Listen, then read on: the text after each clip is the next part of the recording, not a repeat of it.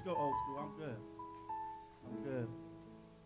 Amen. So again, happy Resurrection Sunday to each and every one of you. So happy to see your faces today, and I'm just happy about the day. Every year I tried. It's not that I try not to. I think sometimes I ask myself, why does it mean so much to me personally?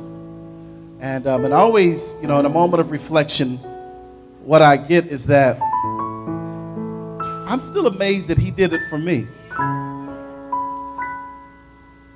I don't know anybody else's story. I don't even consider anyone else's story when I think about the sacrifice that Jesus made, but I know my own. And I'm still amazed the fact that he would endure such torture and punishment for me.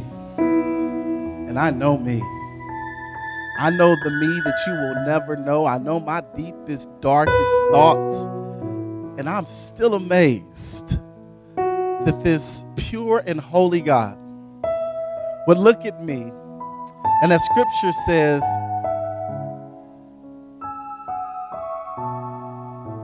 when he looked at it, it was not a big deal. He was willing to. For me, for you and I, that brings me joy. And I'm just excited about that. So anyway, I'm going to move forward so that I don't start rambling. Today, we start a new series on this Resurrection Sunday, and it is entitled Good for Nothing. Good for Nothing. And so I was thinking about this, and for those of you all who know me, I always, my past and childhood stories come to part. And so I thought about when I was a child, when I was a kid, and this is the day before kids have to schedule play dates to play. I'm still amazed at that today. The kids just don't go outside. We schedule play dates. This is before video games took over, when all we had was the Atari, and it had like 5 games, and wasn't levels. You just kept going until your lives ran out. And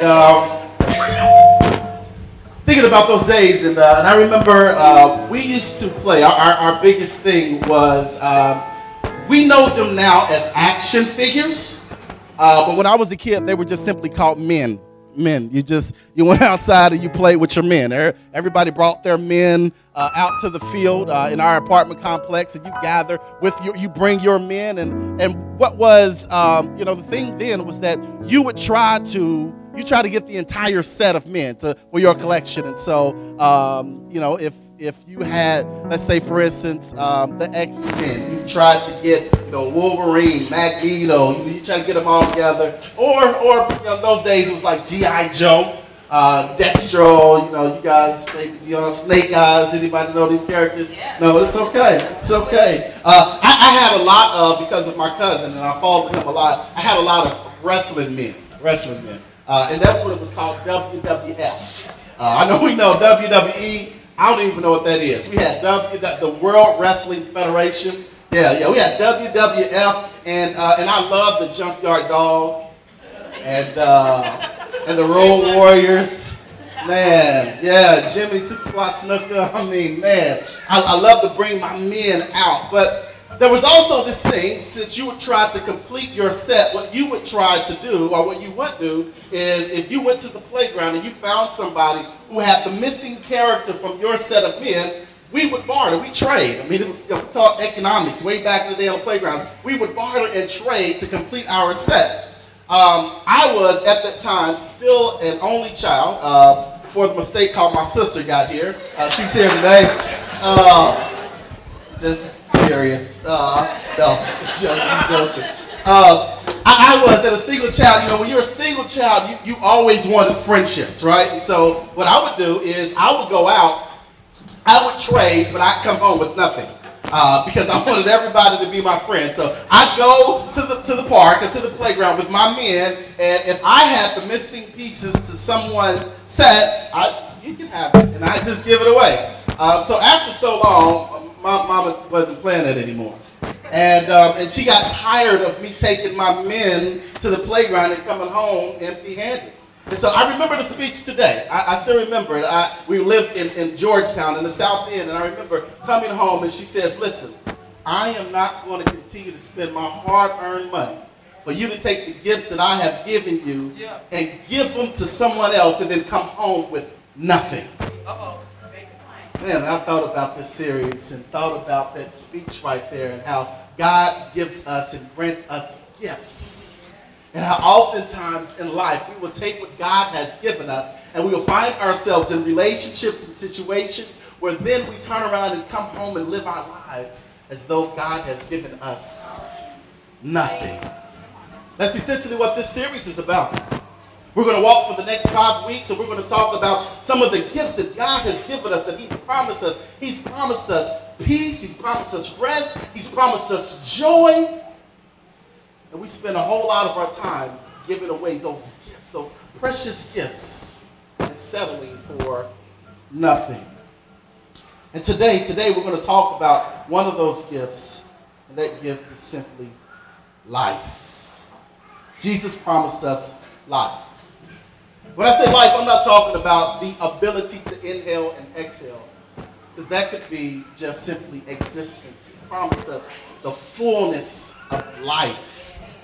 In fact, our scripture today really tells us that's why He came. So if you have your Bibles, open up to a very, very familiar scripture, the Gospel according to John, chapter 10. And we're just going to read for right now verse 10, our verse for today. And so it will also be available for you on the screen.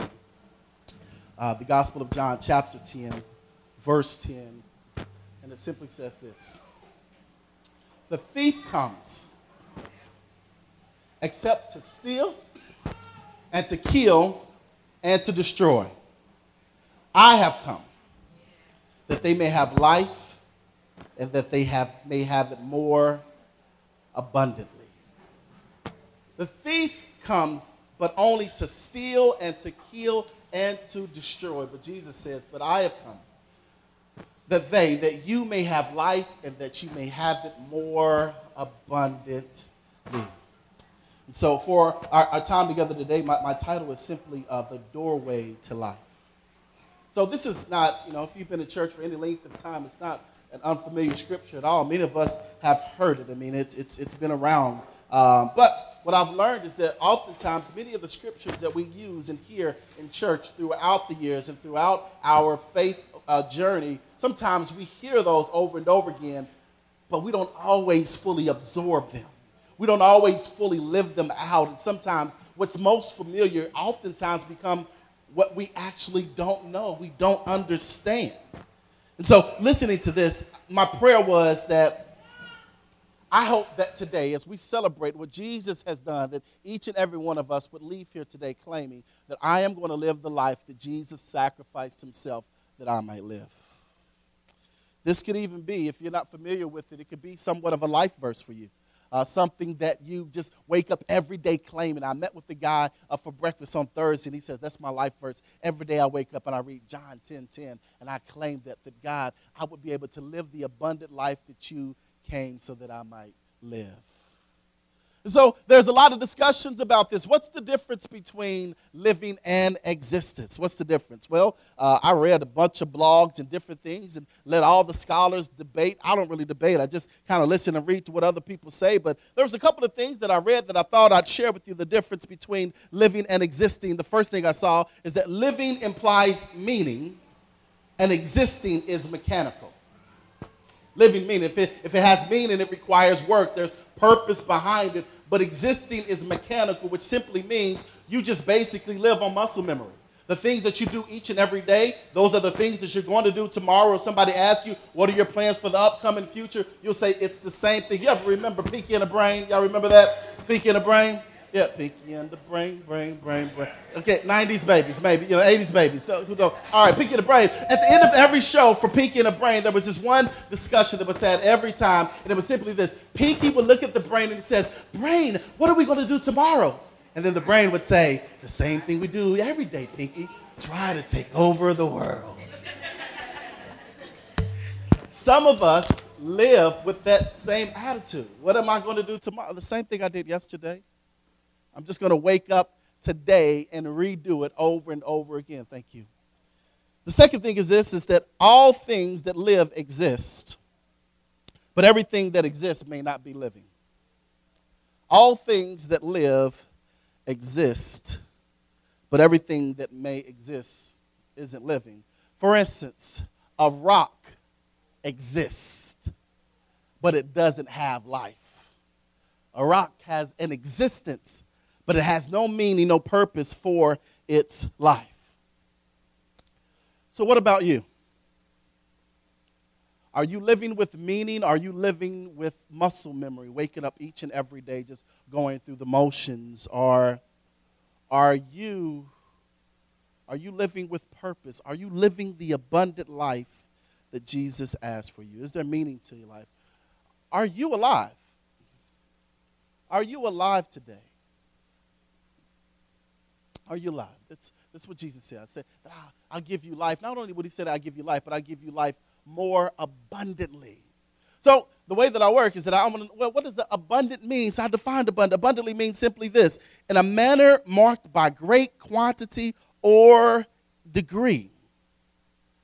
So even what does that mean? Just what does it mean that you want me to live a life that is measured by great quantity or degree? Now, I grew up in church, and I grew up in a certain type of church, and so this was defined in one particular way. The abundant life, not every time, but oftentimes was defined by what you have. And so if you had an abundance of things, then you were thereby living an abundant life. And then I went to another church. This church defined abundant life by the quality of life that you were living. Today, I don't want to hold either one of those arguments.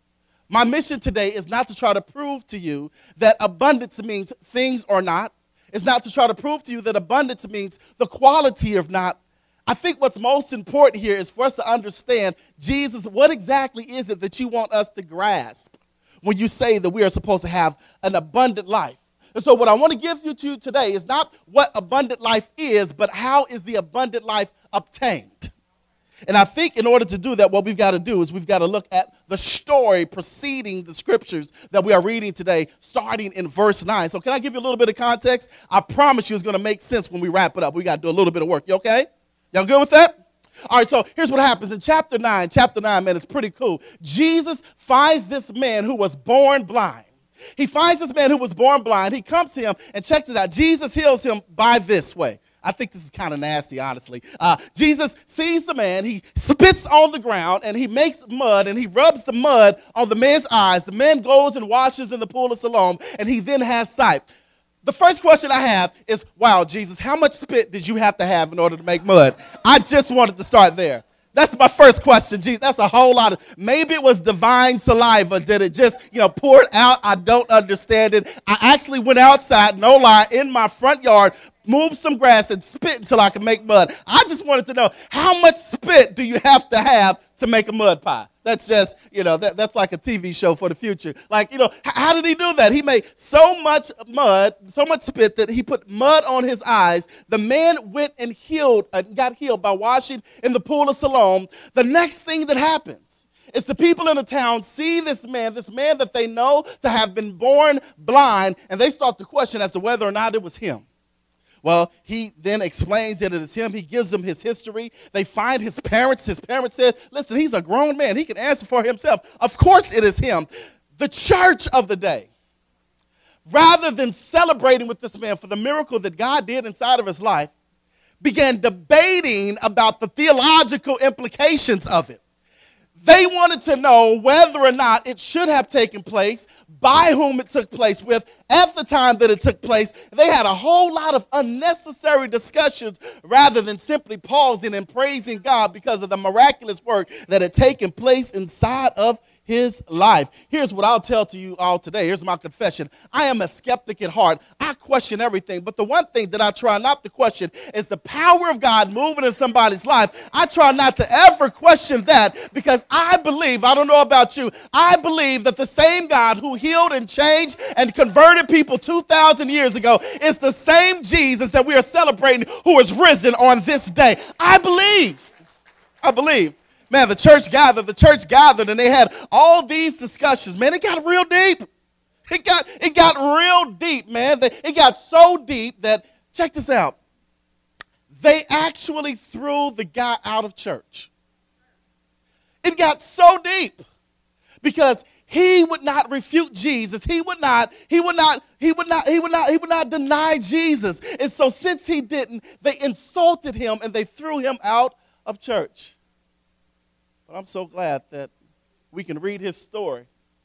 And we can see this man who Jesus touched and changed his life. And we can see that even when people who are supposed to be the representatives of God, even when they turn their backs on you, I'm glad this guy gave us an example that even when you're by yourself, you can still trust God. And you know what happened? As soon as they threw them out because he did not deny Jesus, what you'll find at the end of chapter 9 is that Jesus came and found him. After the church dismissed him, after they put him out of the church, he's suffering from church.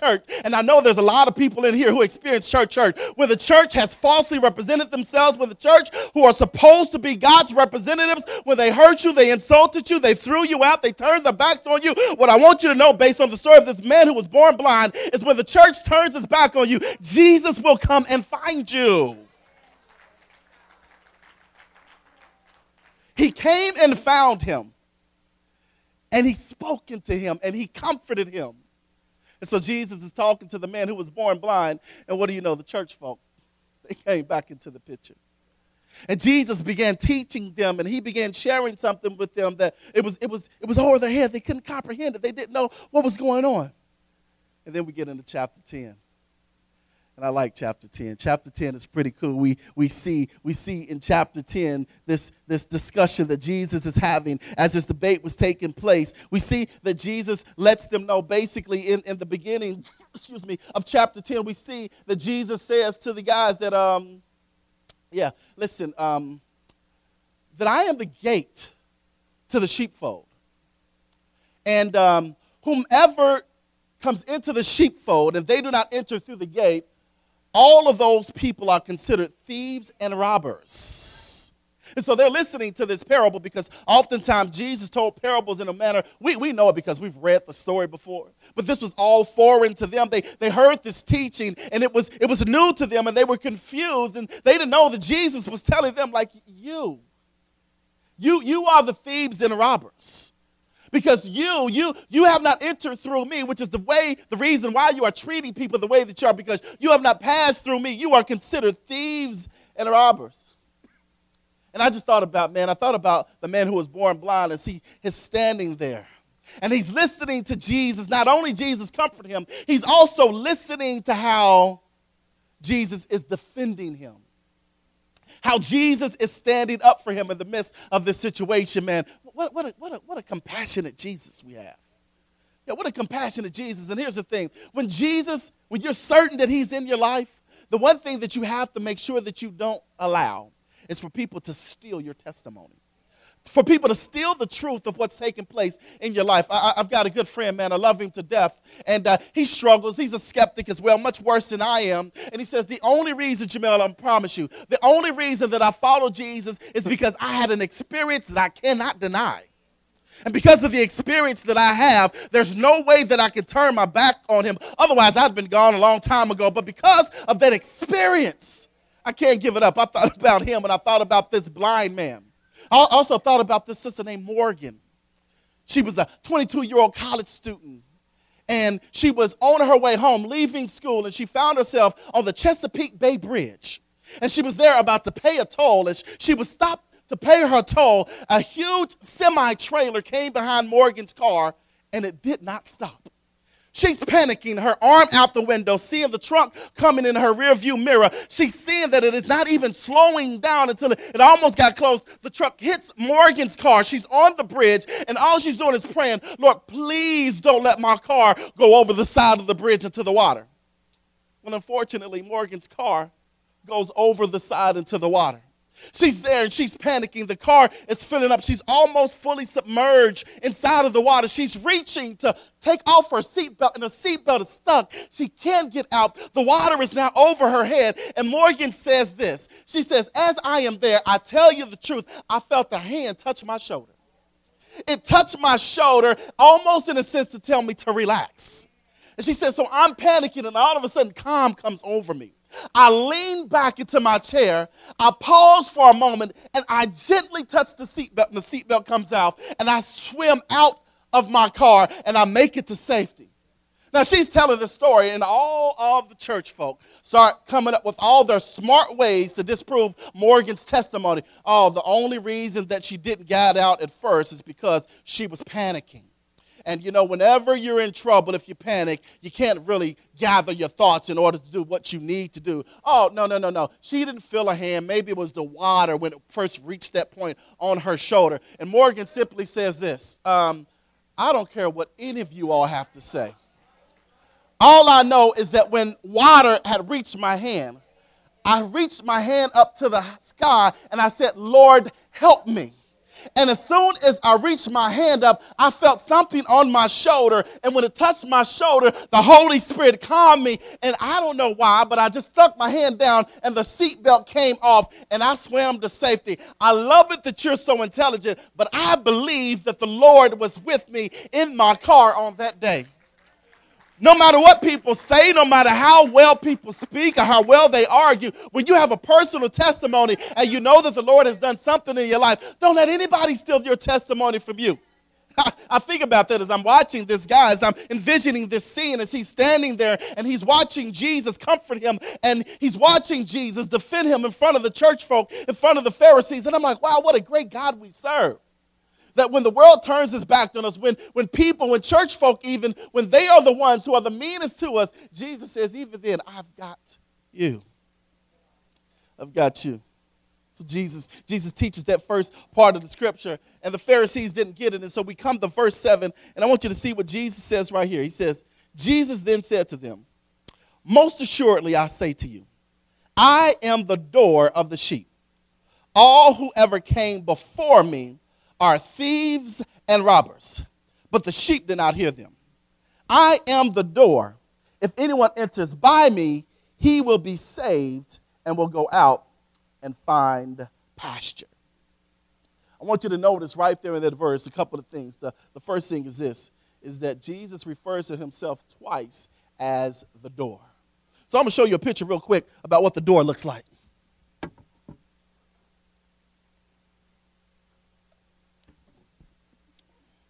This is what traditional sheepfolds in that day and time look like. The door literally means that the shepherd or the guardian of that day, the rest of the sheepfold was enclosed, and he would lay himself in the only entryway. Therefore, when people wanted to enter it, they had one or two options. Either you must pass through the door, Jesus, or you had to hop the wall, thieves and robbers. If you wanted to get in, you had to go through the door or hop the wall. What Jesus is saying to them is that based upon your behavior, there's no way that you could have passed through me. You have to have been thieves and robbers. Because had you passed through me, then you would know how to treat people. Because if you pass through Jesus, there's no way that you can hate. If you pass through Jesus, there's no way that you can discriminate. Everybody else who says that they are for me, that are with me, they are thieves and robbers if they haven't passed through me, and they're hating people. They're not loving people. They're not treating people the right way. Jesus says, everybody else, those are thieves and robbers. But if you really want to be my follower, you'll enter through the door, for I am the door. I am the door, and the rest of you Pharisees, the rest of you who are hating, the rest of you are thieves and robbers. I like that. I like that because I think about our day, our world today. And I have to tell you that it's been 2,000 years since he told this, and hasn't much changed.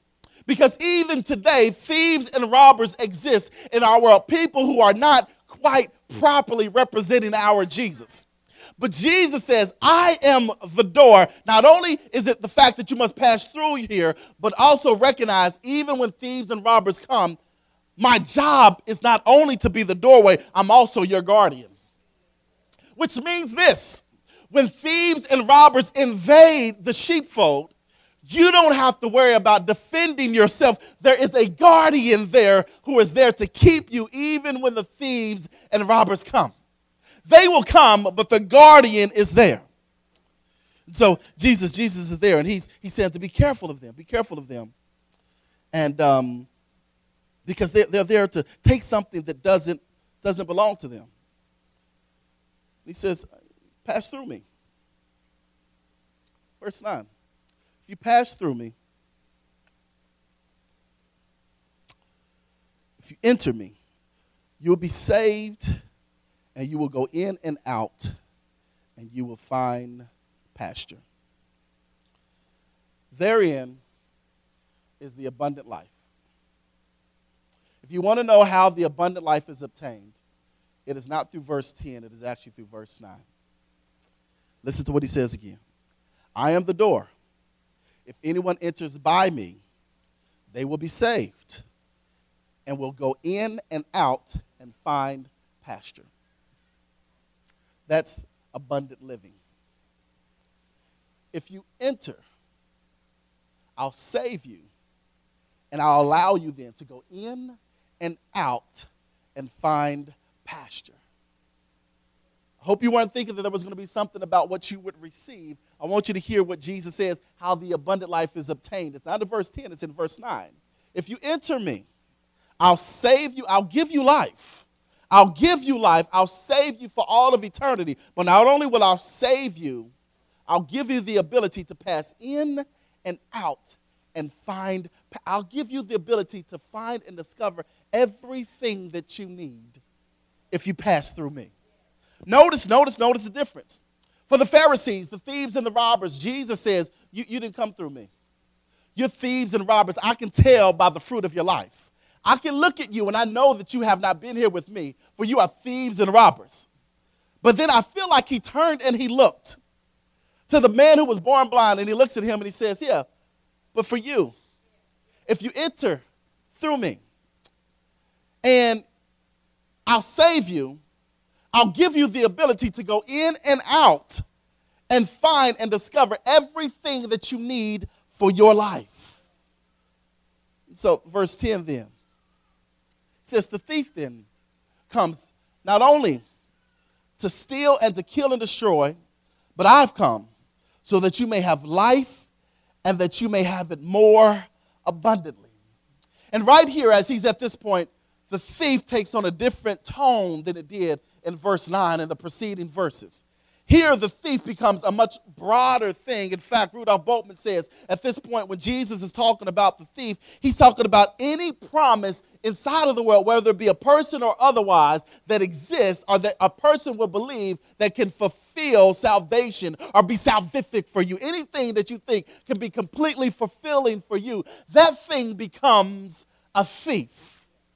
There are a lot of things in our lives that we believe can totally fulfill us. Jesus says those things are thieves. The only thing that can fully give you the gateway, the doorway to life is me. Everything else is a thief.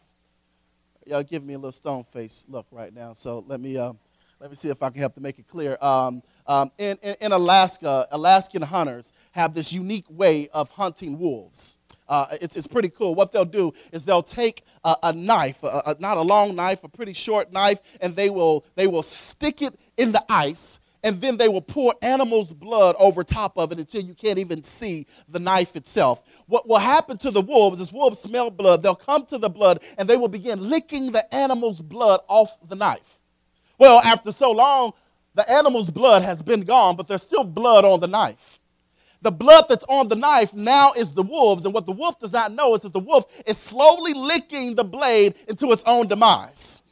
What Jesus is talking about is there are a lot of things, a lot of blades that are disguised in our world with things that we think are substantive for us, but things that will ultimately kill us. And so what the enemy does is the enemy puts things in front of our faces that may feel good or be fulfilling for the moment, but if you continue on, what you will discover is that it is slowly but surely sucking the very life out of you. We all know the story. There's drugs, there's alcohol, there's sexual addictions, there is gambling, there's all types of things that we can run a litany of things down. The reality is this: anything that is disconnected from Jesus that you use to try to fulfill your purpose in life is a thief, and it will suck the life from you. Jesus says it only comes to do one thing.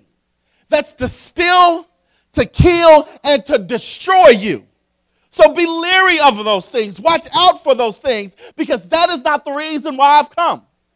I've come so that you may have life and that you may have it more abundantly. So, that's the abundant life. It's not about prosperity or otherwise. I don't know what a full life looks like for you. I don't know what God calls you. I don't think that it's the same thing for each and every one of us. But all I know is that Jesus says this: whomever you are, wherever you're from, whatever your gifts are, whatever you lack, whatever it may be, the only thing I have for you is pass through me.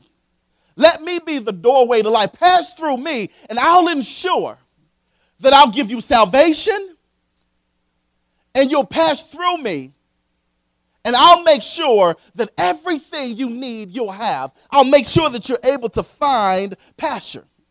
So there are two asks here that Jesus is giving to us. The first one is simply this: Jesus is asking us to be his sheep and for him to be our shepherd.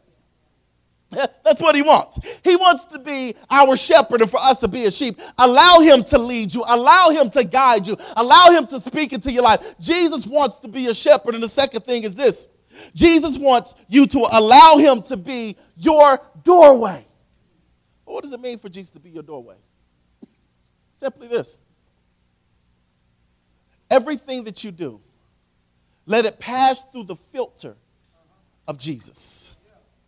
In your relationships, let it pass through a Jesus Christ filter. Your career, let it pass through the filter of Jesus. Let him measure your worth and your value. Let him tell you which direction. Let everything pass through the filter so that you'll discover and determine whether or not this is something that he is calling you to, or if it's something that the enemy has set you up for. Let everything pass through the filter. This is what I believe that the writer was telling us in Proverbs. Trust in the Lord with all your heart, and in all of your ways acknowledge him. Lean not to your own understanding, and he will direct your path. Let everything that you do pass through the filter. Now here's the thing. I want to be clear about that. Because when we oftentimes read those, we eliminate some things. We remove because we think some things we have covered. So he says this. He says, trust in the Lord with all your heart, and in all of your ways acknowledge him. What happens is we believe that there are some things that we've got covered. And so we no longer allow those things to pass through. We no longer acknowledge him because we think we're good enough. I remember, a few months ago, we were doing a relationship series. And one of the guys invited a friend to church, and it was the first introduction into the relationship series. And he asked him, well, what do you think about the message? He says, we're talking about relationships. I don't really need all that help. I kind of got that covered. I'll come back when he's talking about something else that I really need help with. And my friend, who's a member of the church, looked at him and says, boy, you're 19 years old, dummy. You don't know nothing about relationships. You need to be the first one back here next week. But for all of us, there are certain things that we refuse to allow to pass through the filter. You think that you're so financially stable enough that you don't have to filter your financial life through Jesus. Yes, you do. You think because you've been married forever that you've got all the relationship things together, so you don't need to let Jesus speak into your relationship. Yes, you do. Yes, you do. You think that you're so intelligent that you got the intelligence factor put together. You need Jesus to help you with these other things because you've gone to school, you've gotten educated, and so you don't need Jesus for any of those things. Yes, you do. Yes, you do. You think you think the things that are out of your control, the things that you know that you have no control over, are the only things that you're supposed to acknowledge him with. What that means is this. Lord, I know that I can't protect my children everywhere, so I'll let you have them. Lord, I know that I can't foresee what that's going to look like, so I'll let you speak into that. But Jesus is saying here, and the writer was saying back then, in everything you do, in all your ways, in every aspect of your life, in every area, in every conversation, in every relationship, every day, let everything pass through the filter, and he will direct your path. Let everything be a part of what you do. And when you do, Jesus says, then I promise you that you will have an abundant life. You will be able to live life to the fullest, which means you'll understand that you can be content in all situations. You'll be good when you are abased, when you're down. You'll also be good when you are lifted up, when things are abounding in your life. It won't matter how much money you have. It won't matter whether you have a boo in your life. It won't matter if you have everything that you wish just the way that you wish it would be. None of those things will matter. What Jesus is saying, no matter where you find yourself, no matter what status you're in, I promise you that I'll make sure that your life feels full. And the one thing that I know about people today is, man, there's an emptiness that exists in so many of us. Because we spend so much of our lives trying to make sure that other things can fulfill the holes inside of our hearts. But Jesus is saying, none of those things are what you need. What you need is me.